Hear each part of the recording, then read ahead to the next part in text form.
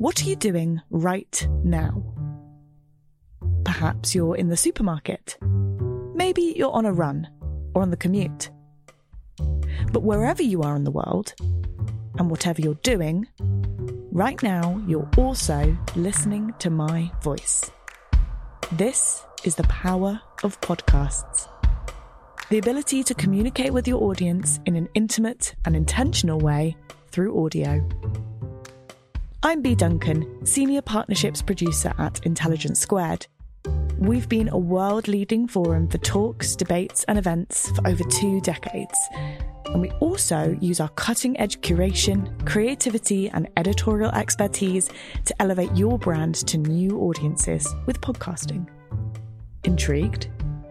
To find out what we can do for your organisation, book into a free consultation with me today. Find out more by going to www.intelligencesquared.com/partnerships.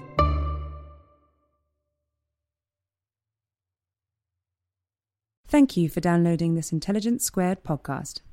For more information on our debates, talks and discussions, visit intelligencesquared.com and sign up to the newsletter. I want just to begin by very quickly sketching in 4 momentous developments in culture, as I see it, over about the last 100 years. It won't take as long as that makes it sound, yes, but it will. The first is, in the early 20th century, something very dramatic happens to culture, namely, it becomes for the first time, really, a full-blooded industry. Yes? The so-called culture industry, as people like Adorno will later call it, gets off the ground. In other words, culture really, for the first time in a very big way, becomes part of commodity production in general. Yes? Now, second momentous development, which is really in line with this and extends it, several decades later, perhaps in the 1970s, the era of so-called postmodernism, now not only is culture itself a huge industry, enormously profitable, but other industries, other parts of society begin increasingly to assimilate and integrate it, become, as it were, culturalized or aestheticized in style, design, packaging, advertising, public relations, and so on.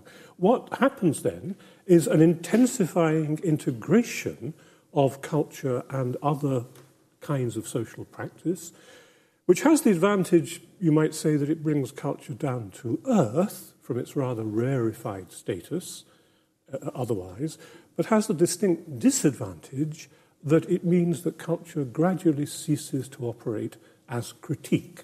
That one of the great traditional humanistic functions of culture was, as it were, to open up some daylight between itself and the rest of our social practices and institutions so that it could actually operate as a critique of them. That distance, as it increasingly narrows between culture and society, if you like, means that critique is increasingly muted and blunted. And that happens just in our own period at the same time as another dramatic event, a historic event, which is that the universities finally more or less cease to be centres of humane critique and capitulate almost without a struggle to the priorities of late capitalism. Yes? Those two things, the integration of culture, the culture ceasing to be a critique, and the universities increasingly capitulating these priorities, I think, can be seen together. I was, about a year ago, being shown around what I was told was the biggest anyway, if not greatest, university in South Asia by the president, who was proudly pointing out his business school and managerial courses and so on. And I said, there doesn't seem to be anything critical here. And he looked at me as though I'd said, where are the PhDs on pole dancing? And he said, your comment will be noted, rather stiffly, took out some small technological gadget, spoke 2 words into it, probably, kill him, closed it and put it away. Right. The third momentous development, which I think Roger in particular may want to engage with, is when culture ceases to be a surrogate for religion. Yes? You can write the history of modernity, among other things, in terms of a whole series of botched attempts by various things the nation, the state, culture, and so on, to stand in for a failing religion. Culture was in a way a very plausible candidate, both culture in the narrow artistic sense and culture in the broader way of life, anthropological sense. What happens over the 20th century, I think, is that this becomes less and less plausible. The idea that the arts will save us, which in some ways is a theme of modernism, a theme of high modernism, is as it were, gradually discredited. There is an excellent book, actually not yet published, about to be published on this theme, full of brilliant insights, called Culture and the Death of God, written by me, which looks at this whole... in a rather dramatic way, culture made a bid for power, a bid, as it were, to oust God, to oust theology and religion.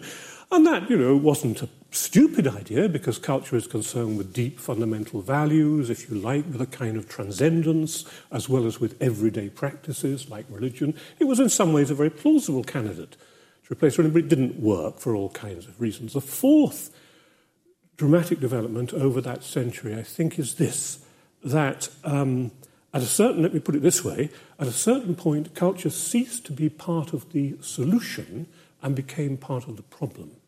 What I mean by that is that one rather generous-minded but somewhat hopelessly idealist version of culture had seen culture as the common ground on which we could all meet in our fundamental shared humanity, regardless of our rather trivial differences of gender, nationality, ethnicity, class, and so on.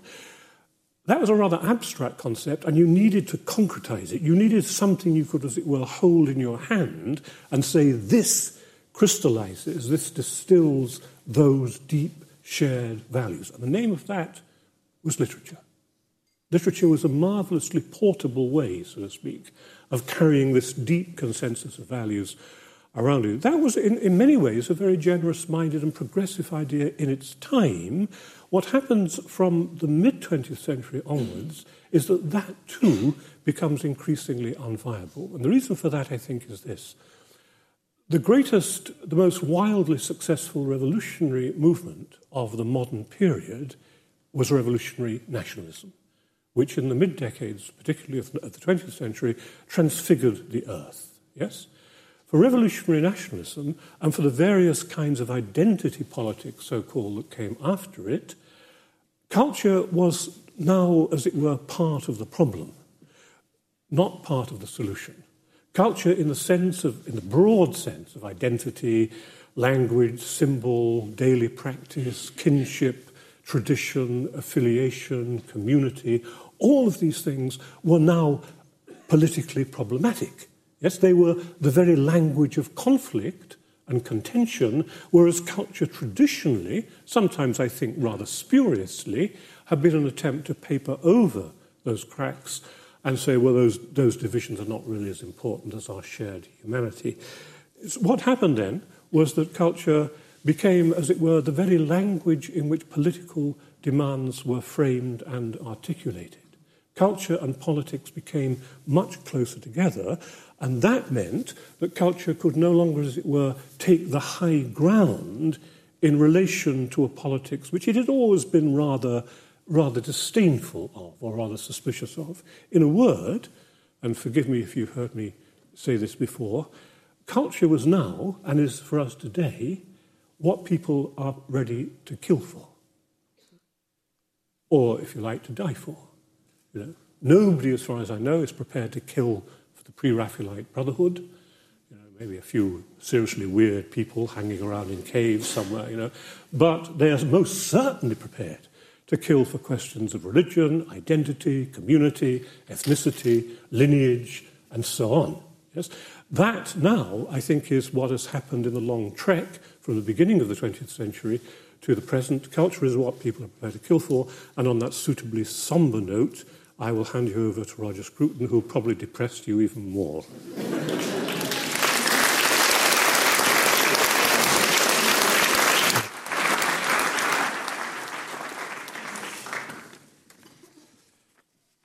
Well, that was an extremely interesting survey of a particular view of what culture is and what it can do for us, I want to slightly change the focus towards thinking about how we actually would try to teach culture in the age in which we find ourselves, and why it might still be important. Terry has said some very important things, in fact, about the history of the culture industry in the last century. And I can't say that I disagree with everything that he says, although I think there's one very important remark that he makes which I would fundamentally disagree with, which is that his remark that the universities have capitulated to capitalism.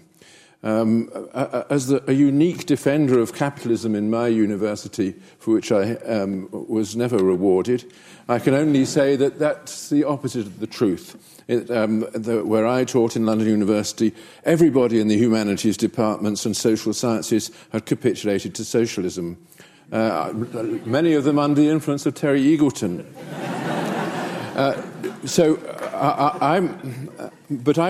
This put me in mind of a very important question, which is not only what is culture, but why should we teach it now, and how can we teach it? This is very important for people in the humanities, because that's how we defined our subjects. Terry taught and still teaches literature, which is, I guess, a part of culture. I teach philosophy, in particular those aspects of philosophy that border on the arts. And there is no point in teaching them if I don't think that there is something to be learned here. And what I think of there is to be learned is precisely that, culture. But what is it?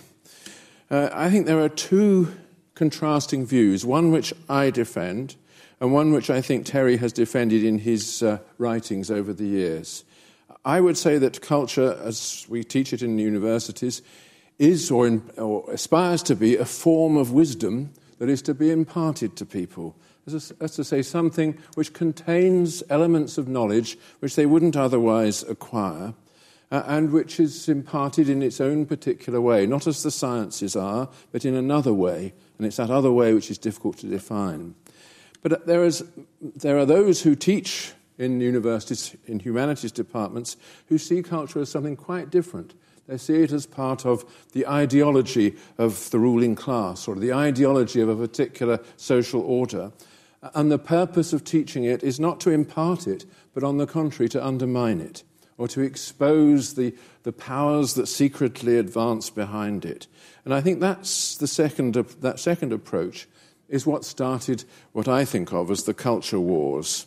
The wars between those people who regarded their role as teachers of culture as one of imparting a form of wisdom, a form of knowledge that would be not only useful to the student, but part of the continuity of the social order to which the student belongs, and those who see their primary duty as one of debunking, deconstructing, or showing the structures of domination, to use the Foucauldian idiom, that lie behind our ways of thinking, our ways of speaking, and our ways of enjoying the art and music and so on of our civilization.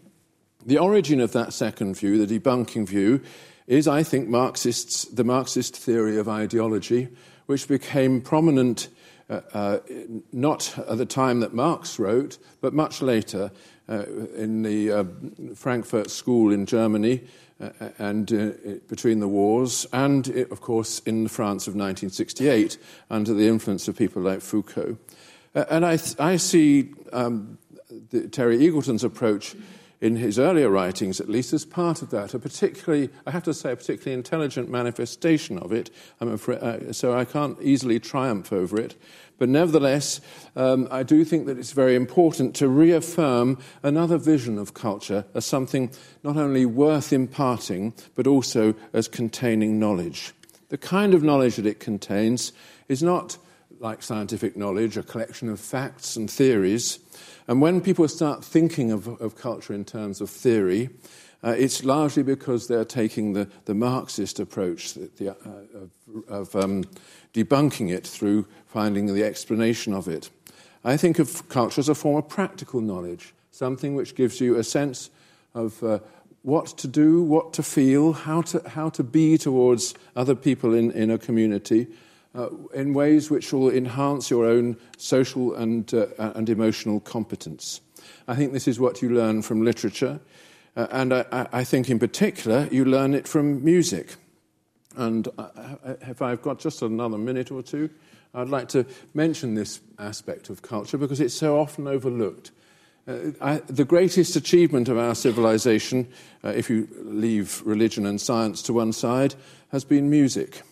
A continuous tradition of reflection through the articulate sound on what it is to be human, and a constant attempt to take that reflection further, to build abstract structures in which nevertheless we see mirrored our own emotional nature as rational and social beings. And I think this great achievement is something which I think can be imparted to the young, and it changes their lives. It changes their way not only of thinking about the world, but of seeing each other.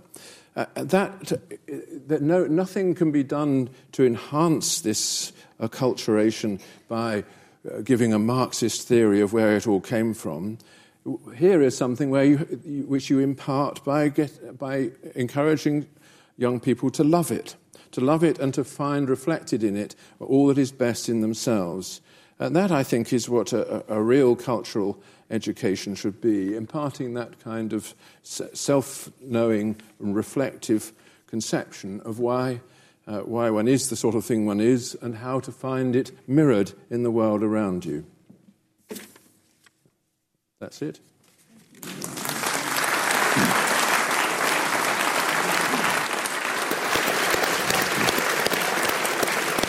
Thank you both very much for that. Terry, would you like to come back to Roger on some of his points? Could I sit somewhere where I could see him? Of course, shall we swap?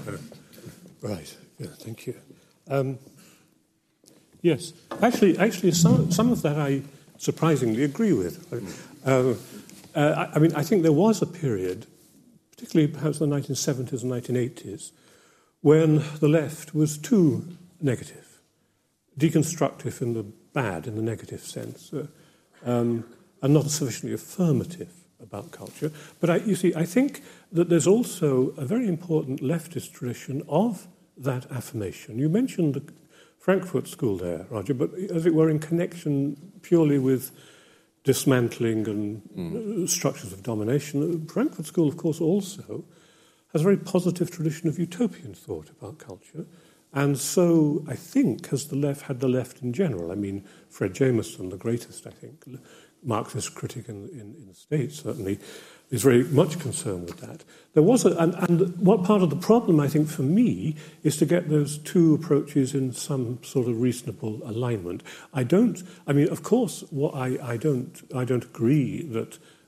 Marxism or the left has been debunking, nor actually do I mean, that's the point, that is something to be approved of, nor actually do I think that deconstruction is purely negative. That's a rather, if I may say so, cliched view of it. And Derrida himself always insisted that, or as he used to say, you have to be a Parisian to say this, deconstruction says yes.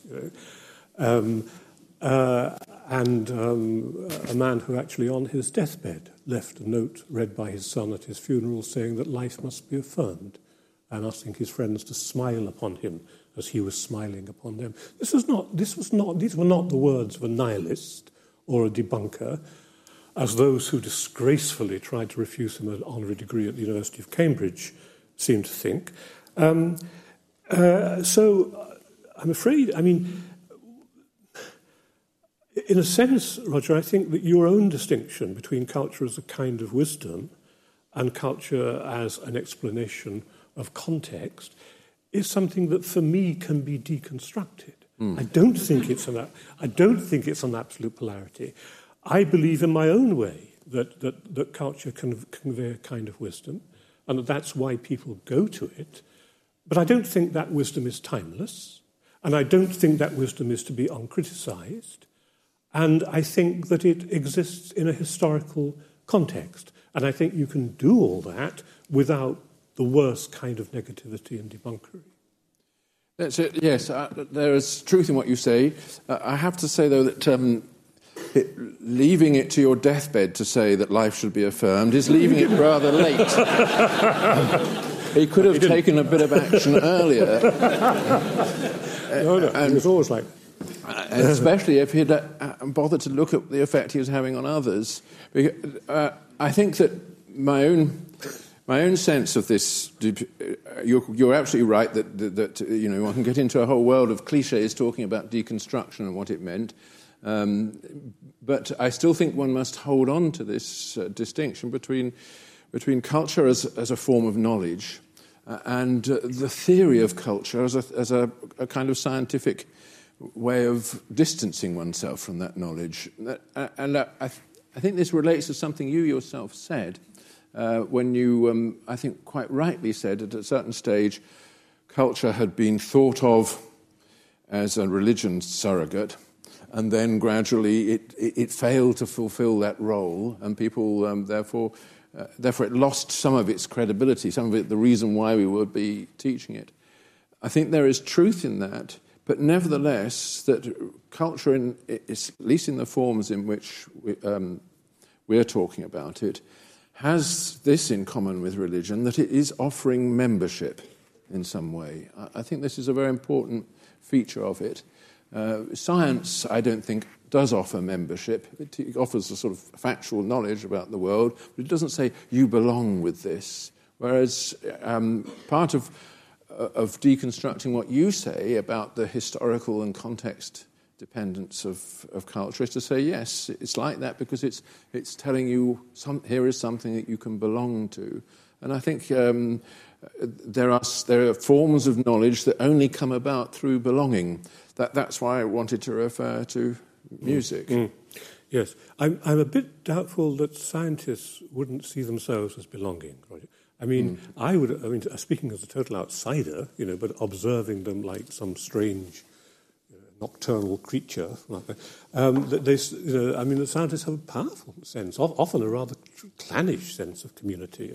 For example, they work together in ways that people in the humanity often don't. They practically, physically work together. I did some work in theatre in my younger days, and it seemed to me rather like the humanist equivalent of the laboratory.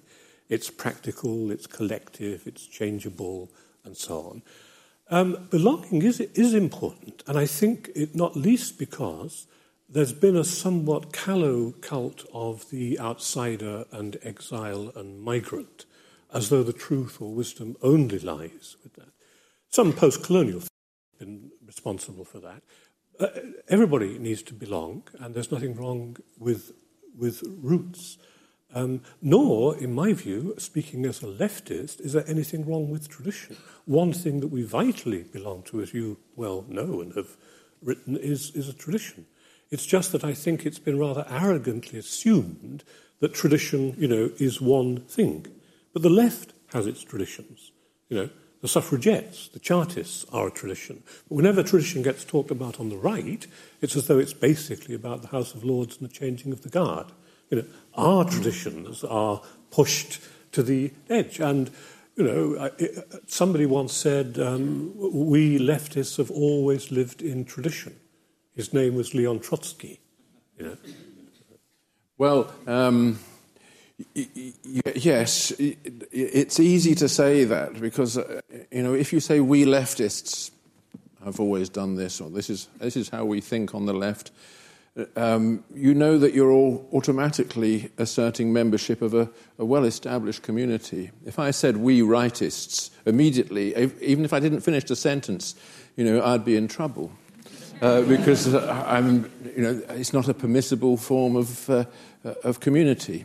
So you're able to lean on this precisely because you've taken refuge in the kind of things, a kind of community which I would think shouldn't exist in the first place. I want to go back, actually, Roger, to your point that I really do want to take issue with, which is the point about universities. I think that's perhaps the most important issue facing us this evening, or generally. Now, it's true that a lot of people in universities have been valiantly resisting the kinds of directions they've been taken. If that's what you mean by saying you find a lot of hairy lefties in universities, then yes, and in my view, quite a good thing. But what they are is this, but you also, Roger, speak as though you haven't seen the inside of universities since the 1970s. Really? No, exactly. I know he hasn't. And therefore haven't experienced what any, not only junior, but even senior academic, just the whole soul-destroying managerialization of universities. Yes, I totally accept that. Yeah, yes. Being managerialized by socialists is even worse than being managerialized by capitalists. But it's the left that stood up for the universities as a humane critique of social priorities. It's the left that has tried to keep those traditions alive, as against the cynicism of neo-capitalists. Let's assume that there's some truth in what you say. I have to say, I do have a conception that universities have legitimate things that they should be doing, one of which is imparting culture. And there are other things which they do now more and more, which they shouldn't be doing, like teaching people business studies and other technological forms of education. And that is entirely true. It's entirely true. That comes about because of the influence of the surrounding economic order. I don't doubt that. But the question is still what is taught in those areas where only a university can do it, like the imparting of high culture. Yeah. That's what I was really referring to. Yeah. That is where I have felt that my vision has been radically marginalised and the subject matter confiscated. I think it's important to say this and also to emphasise that your reference to tradition is absolutely right, but tradition isn't just about changing the guard and Scottish country dancing and the sort of things that Hobsbawm mocks. It's about things like the unbroken development of the common law down 1,000 years, or the rise of the Western orchestra, the history of tonality from plain song to Wagner, etc. These are huge things which have shaped us as the things that we are. We're in danger of agreeing too much. I know. You didn't come along to see some, This is what happens when I talk. People say to me, I'm in danger of agreeing with you.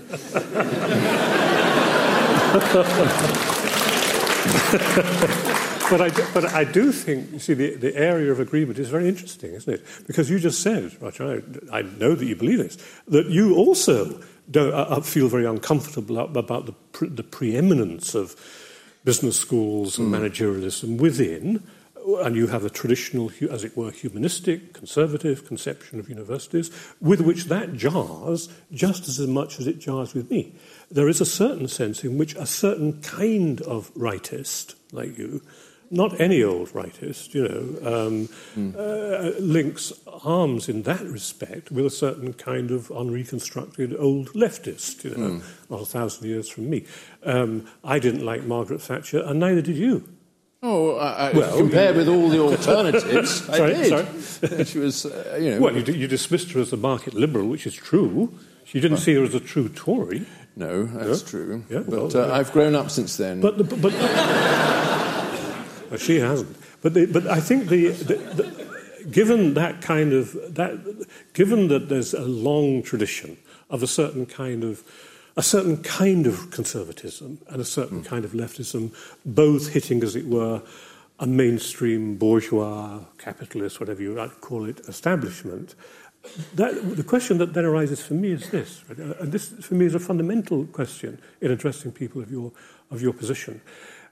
Given that you have that sort of distaste for those activities, given that you equally have a distaste for the coarsening and cheapening of cultural life, you nevertheless remain firmly committed to the very economic and political system which, in my view, is largely responsible for that cheapening and diluting and sensationalizing and vulgarizing of culture. That's what I really don't understand.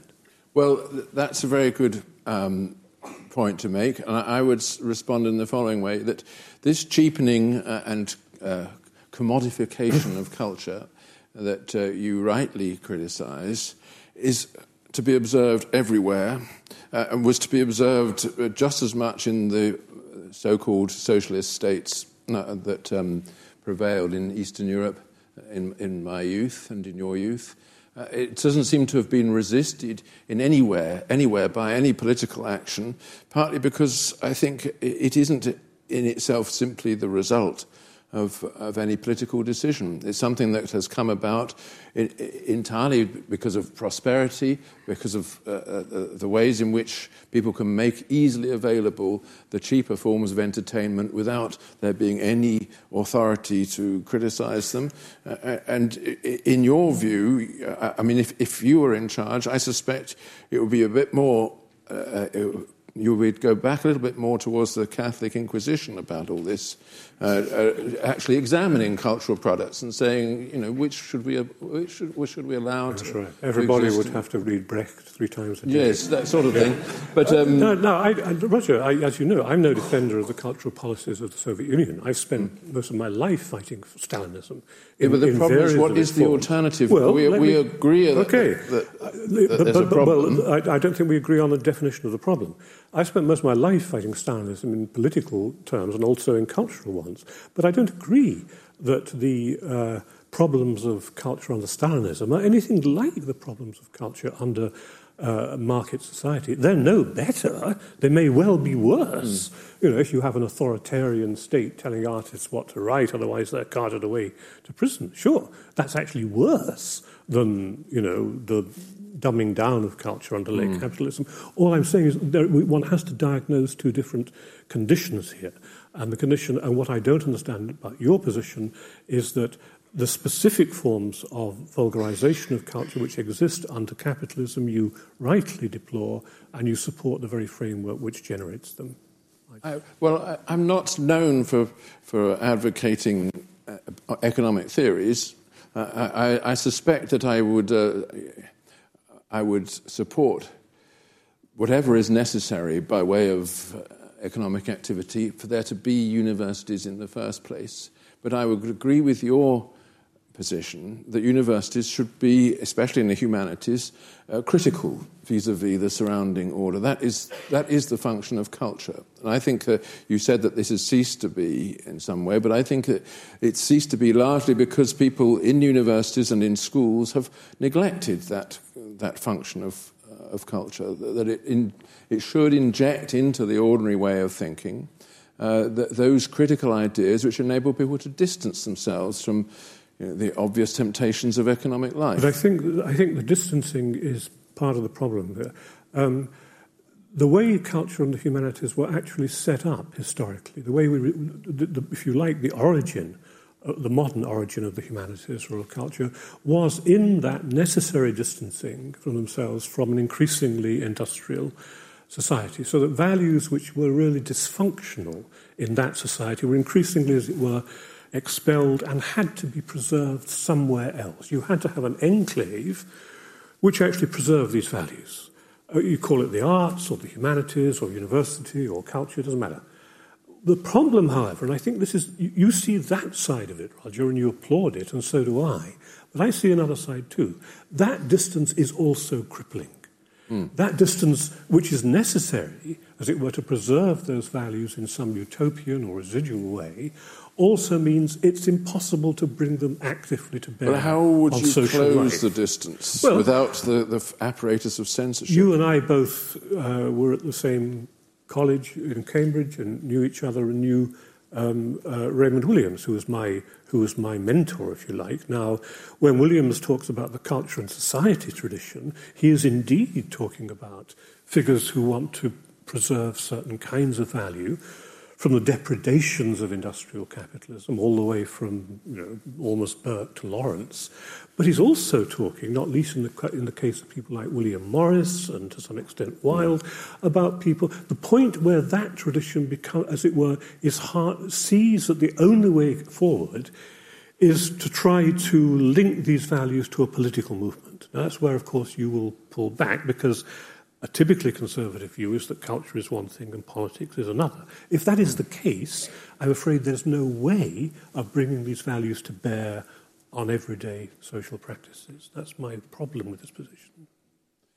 Well, if you think that, then you still have to say what kind of political order would enable these conservative, cultural values to permeate once again the everyday life of ordinary people.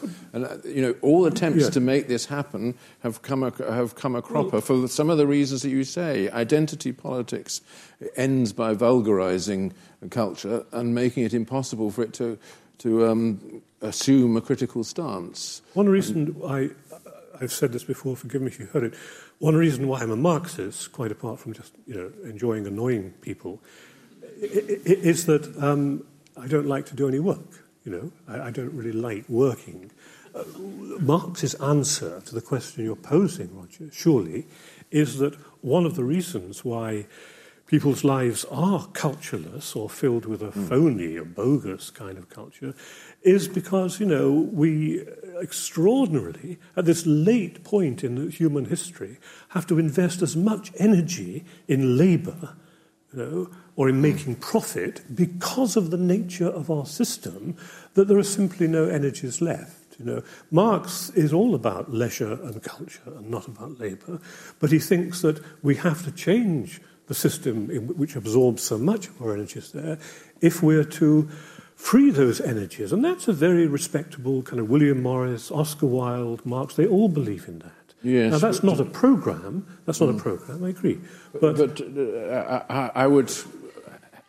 I would hesitate to accept that because it seems to me that the degradation of our culture, that which at least we would agree is degraded, has come about through increase in leisure. Look at television. It's a leisure industry.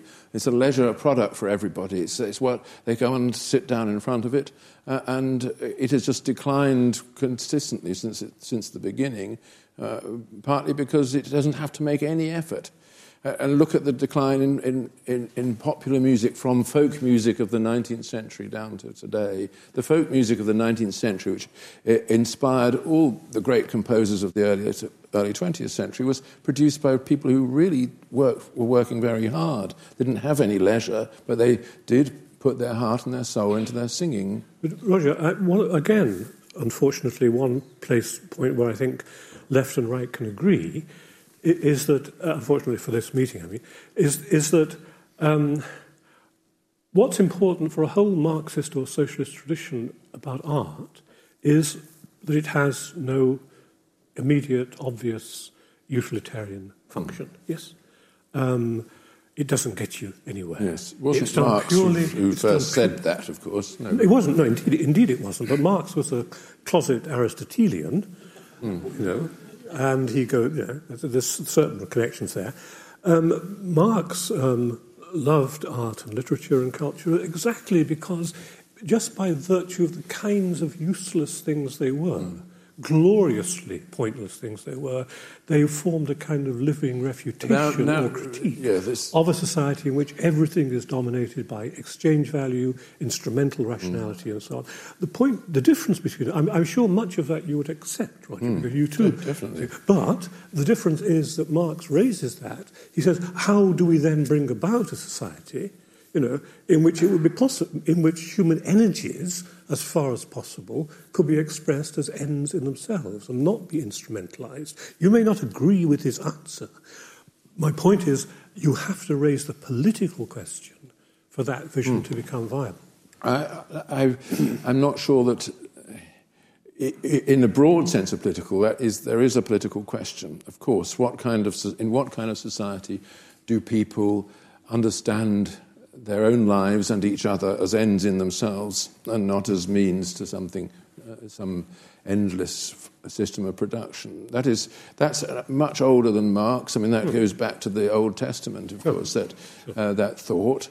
And in a broad sense, it's political. But there is then the question of how you secure, when this has fallen apart, when people have adopted to everything an instrumental attitude, how do you then find your way back? Romantic conservatives like Burke were among the first to raise this question, and the answer that Burke gave is one which I think is still important, namely that this cannot be done from the top by political imposition or by any revolutionary program which simply forces humanity into an abstract geometry which it can't conform to. It has to be done from below through the free association of individuals who come to respect each other through their shared activities. And that's where art perhaps can do something. But of course, Burke also thought that religion had to be there too. There's a tiny, rare class of things that are, so to speak, autotelic, that have their ends in themselves, yes? Or to put it, that exist just for the hell of it, to use a technical theological term, yeah? Just for their own self-delight. First is, of course, the greatest of all those is God. God is purely an end in himself. He has his reasons, grounds, ends, motives, etc. himself. Second is a certain view of art, which is always in danger of being hubristic in that respect, of taking the place of God, a certain romantic view of art for which the whole point of art is that it's gloriously pointless. Thirdly is actually, I think, evil, because I think, and there's a remarkably cheap and extraordinarily attractive book, and you know who the author is, on this, which argues that the strange thing about evil, it seems to be wickedness done just for the hell of it. That's why it's so mysterious. And third and fourthly, and this brings us to our debate, human beings, as they might be under transformed political conditions, as far as possible. And I think there is a radical romantic tradition in which Marx is very key, but he's by no means the only one, which tries to bring these insights to bear on politics. And that's certainly a major reason why I'm a Marxist. Yes. All I would say in response to that is that attempts to realise that the programme have always led to a worse situation than the one that needed to be remedied. And secondly, that this may be because it's not that human beings are created by political conditions, but that political conditions are created by human beings. And that we ought to be a bit more attentive to those basic truths about human nature that seem to get dropped from the Marxist worldview. Well, I've always been a great defender of the idea that Marx believed in a human nature, and he was quite right to do so. He actually called it species being, which is a kind of, if you like, a materialist version of human nature. But Marx, I think, would have rejected that kind of purely pragmatic or instrumental. But this was why he thought that in the end there wasn't going to be a political program was not going to sort things out. It would be the natural evolution of human society. Maybe we're getting into a little technical here, but if Marx had believed that, it's strange why he was so concerned with political struggle. Why didn't he just lie back? He was confused, wasn't he?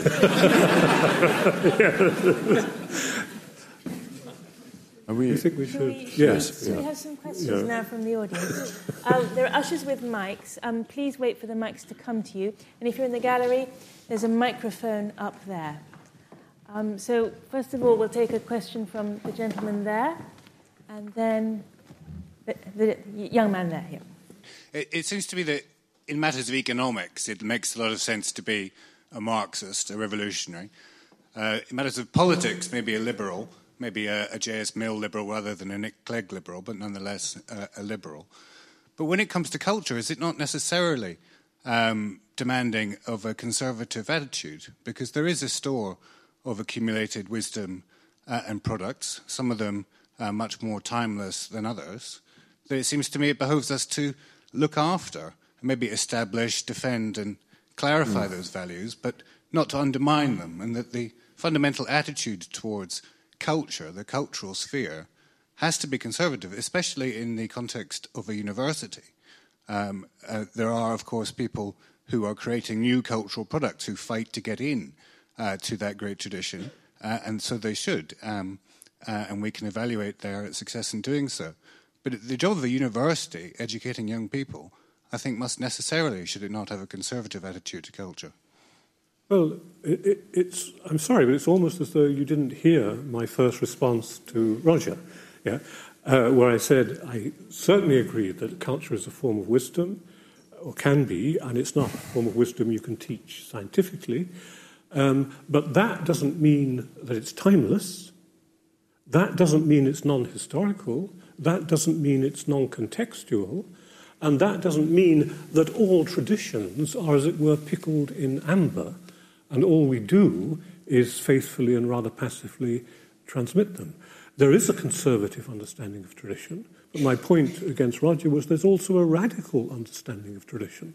When Trotsky says, we Marxists always live in tradition, he's not speaking conservatively because he has a different conception of tradition as something which is constantly remade, which constantly tries to open itself to the participation of more and more people, and so on, which looks different in the light of different circumstances. So I would reject the idea that culture and education are somehow ipso facto conservative. If by conservative you mean they pass something on, sure, of course they do. But what leftist is going to disagree with that? In support of the question, or rather the statement, I would say there is a work of conservation which you mustn't overlook. Even if you're on the left, there are things that don't make sense if you haven't got that complete historical context. And it's possible to lose cultural knowledge much more easily than it is to gain it. I think, this is one of the important things that has been happening in our time. Loss of knowledge is not an easy thing to describe, but it does happen. Unlike in the sciences, you can put the knowledge in a book and someone will come and refer to it later and recapture it. But to recapture, for instance, the emotional content of the Shakespeare plays when the traditional performance is lost. Yes. Well, let me say for a third time, I agree with conserving knowledge, but I don't think that's the only function of education by any means, and I think there are legitimate arguments about what you mean by conservation, because just as the left quite properly shouldn't forget about that function, the right shouldn't see conservation in a static and authoritarian way, as it's so often done. The right has so often said, here are the timeless cultural values, take them or not, right? And that autocratic attitude has been quite as damaging to education and culture, in my view, as those on the left who have ignored the conservatory aspect. Exactly. When you mention Shakespeare, Roger, I've spent all my life as a leftist writing on and teaching Shakespeare. So have many other people on the left. It's just that we don't, we see Shakespeare as a rather more living and changing reality than a museum piece, which is the way some conservationist theorists see him. Yes, but you should notice the extent to which you keep referring to yourself as on the left, as part of a group, something which has, as it were, defined the issue for its own purposes. And you saying that the people on the right insist on this and insist on this, but people on the right don't insist very much at all. They hardly ever identify themselves with that word. And we don't belong to a group. We're not trying to take things over. We're just holding on to what we love. Well, it's this thing called the Salisbury Review that you used to be. Yes, so it has a readership of about 1,000 people. The same as Socialist Worker. Next question, please. The essence of my idea is that it's time to open up the ivory tower. 6 years ago, there were bombs in London, in the buses and the underground. And why is it that eminent people, eminent writers like yourselves, I might have not read everything you've written, but why is it that you can't address issues like, for instance, in France and Germany, it's not allowed to be disparaging about the Holocaust history, but it's allowed to print cartoons against Islam because there's no particular context, there's a particular history behind, or any reasons why we shouldn't not print cartoons against Islam. But that this is leading to the question, is it possible for people like you to talk to religious fundamentalists that end up bombing our cities and don't have any means to interpret a very abstract idea of listening to Wagner or reading Shakespeare, that they're not a part of our universe, but they do place bombs in our cities, and they have a view of the world which is completely incommensurable with our view of the world. Is there anything we can say to them? First of all, I'm very. You began by talking about the ivory tower, right? I'm very suspicious of that phrase. Not only because today that's the last thing that universities are. Transnational corporations may be, but ivory towers, and haven't been for a very long time. Nor has culture been part of an ivory tower, sequestered from reality for a very long time. If ever, in a sense, I think that's a misleading metaphor. All I would say about let me say two things about the point about fundamentalism. One, of course, is that that's a form of culture. That fits into what I was saying about culture nowadays is something you will kill for. For some people, culture is something you will kill for. It's not simply Balzac and Beethoven. And if you confine your view of culture to a largely aesthetic one, you're not going to be able to understand and engage with that lethal situation, right? Second thing I just want to say very quickly is this. When Prospero turns to Caliban at the end of The Tempest and says, "This thing of darkness I acknowledge mine," he's making a very old, if you like, partly religious, partly ritual gesture of accepting the dark and misshapen and monstrous thing that hovers terroristically at your gate as part of your own responsibility. The Oedipus standing at Colonus, blind, broken, beggarly, monstrous, and then is taken in. Now, I'm not saying that we should take terrorists in. I'm saying this, that we must not. The West can't do anything about this problem. It may well be too late to do anything about it anyway. Let's be realistic. It may be too late for justice. There was no doubt a time when justice, properly dispensed, might have prevented that terrorism. It may be too late now, but even so, what happened, it's a long story, and I'm sorry, I don't want to bore anybody, and I can't tell all of it.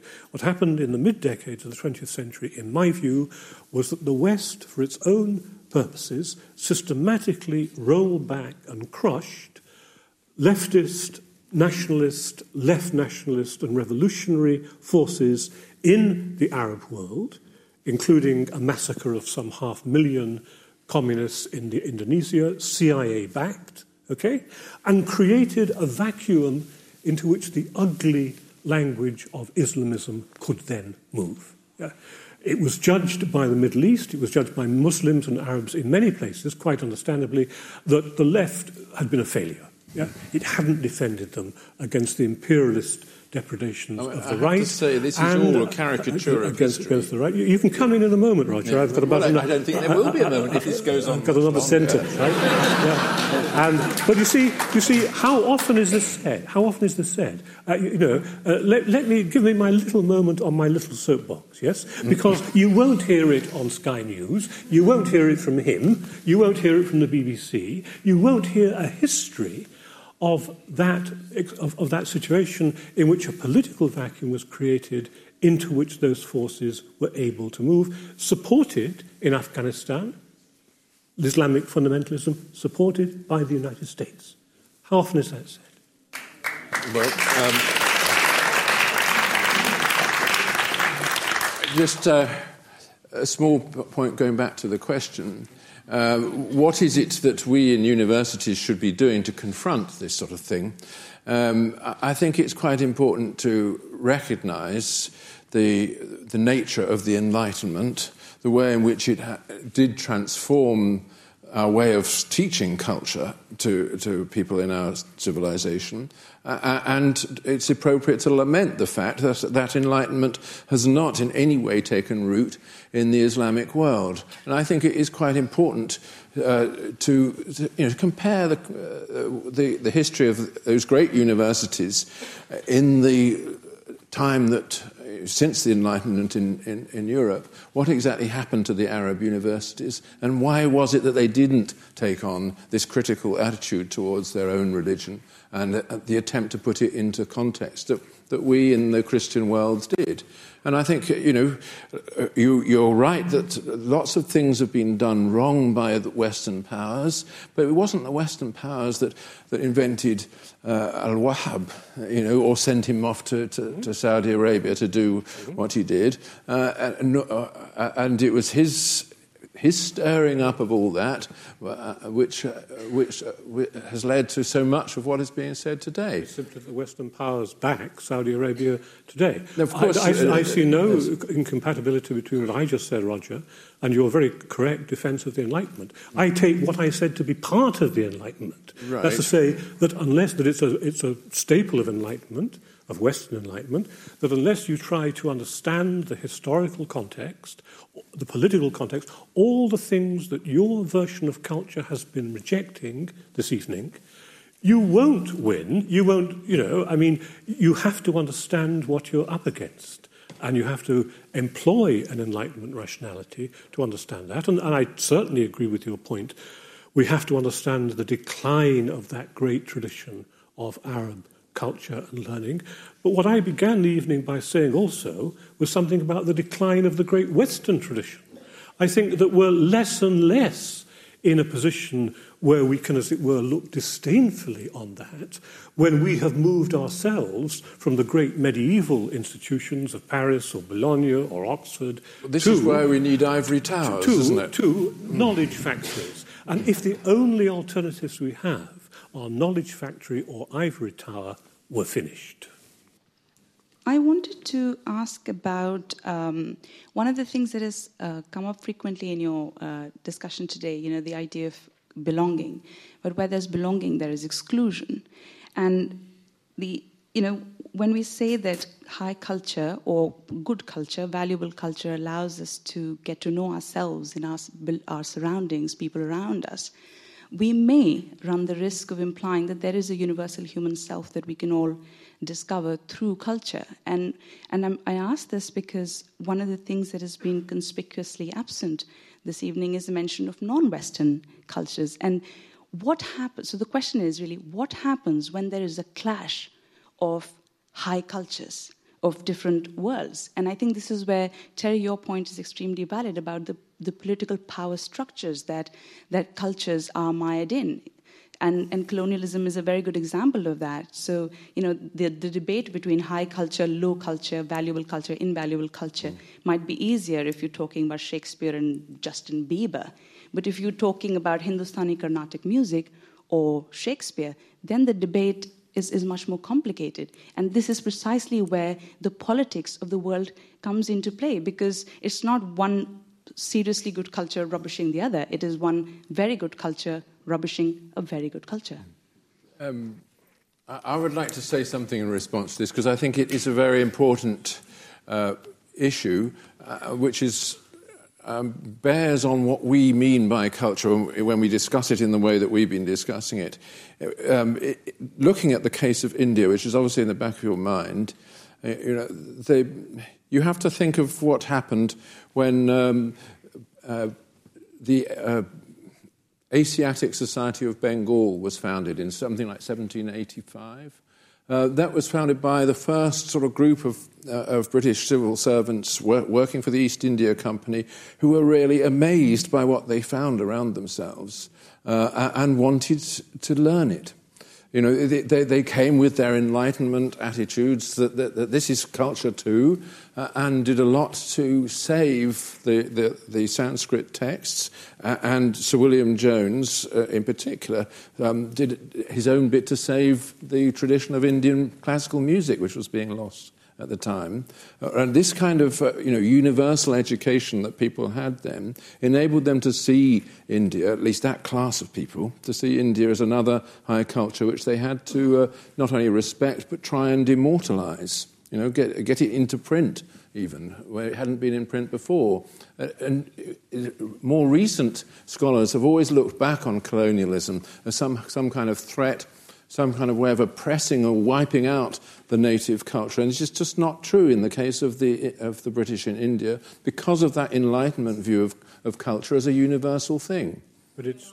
you're not going to agree, but I'm telling you this nevertheless. One of the things that the British media also did, for example, was to, forbid... Sooty, yeah, of course they stopped you burning widows and so on, I agree. Sorry, stop you. She wasn't burning widows. Oh, carry on. Yeah, that's a valid point. But no, I mean, we can go on and on about the history of the British Empire, and believe you me that there will be more examples of the Enlightenment culture being lost on a great many number of civil servants in British India. So I wouldn't go that far. But I think one of the important questions that I would like to hear your thoughts on is what do we do about the political establishment today in a globalized world which seems to be democratic in its embrace of plurality and multiculturalism and so on and so forth. But there is still a hierarchy. And how do we square that circle now? We still live in a divided and hegemonic world in some ways. I think this is Terry's question because he has solutions to these problems and he knows exactly who should be taken away and put where. Whereas there's something superior in not having solutions. No, I think that I think some problems are insoluble. It is. Roger's example is outrageously tendentious. It's not untrue of the Bengali, it's just outrageously tendentious. If implicitly you're using that as a paradigm of the relation between Western and colonized cultures, the fact is that not only did the West destroy local cultures in colonialism, as Roger knows full well, but one very important historical function of so-called Western high culture that Roger defends is that it was a way in which you could, as it were, package your values very conveniently and show them to the natives, yes, and impress them. Culture travelled.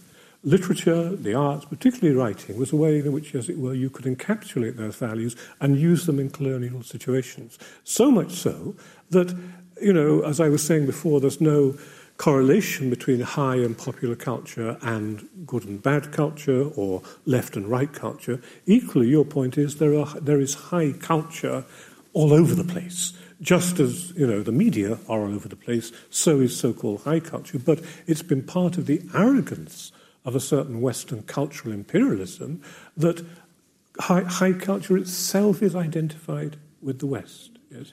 Actually, I don't agree with that at all. If you look at what happened to Western high culture under the influence of the East, okay, you're going to say that something like Rudyard Kipling's Kim is simply Western high culture taken into India. I don't think it's true at all. It was an attempt, actually, to bring to life that extraordinary society, an extraordinary mixture of cultures that surrounded him. Think of things like Puccini's Madama Butterfly, or Benjamin Britten's Prince of the Pagodas, or Curlew River. The way in which throughout the impact of the Eastern cultures in the 20th century, artists and writers and composers have tried to absorb it and create gestures of respect which show that they have at least tried to understand that there is something there which is a difference and not just an assimilation. On that note, I think we're going to have to end. We've run out of time. Terry and Roger will be signing books out on the landing, but please show your appreciation with a very large round of applause. Thank you very much. Thank you for listening. You can download more Intelligence Squared podcasts free on iTunes and SoundCloud. If you'd like to find out more about our events, sign up to our newsletter at intelligencesquared.com and follow us on Facebook and Twitter. What are you doing right now? Perhaps you're in the supermarket. Maybe you're on a run or on the commute. But wherever you are in the world, and whatever you're doing, right now you're also listening to my voice. This is the power of podcasts. The ability to communicate with your audience in an intimate and intentional way through audio. I'm Bea Duncan, Senior Partnerships Producer at Intelligence Squared. We've been a world-leading forum for talks, debates and events for over 2 decades. And we also use our cutting-edge curation, creativity, and editorial expertise to elevate your brand to new audiences with podcasting. Intrigued? To find out what we can do for your organisation, book into a free consultation with me today. Find out more by going to www.intelligencesquared.com/partnerships.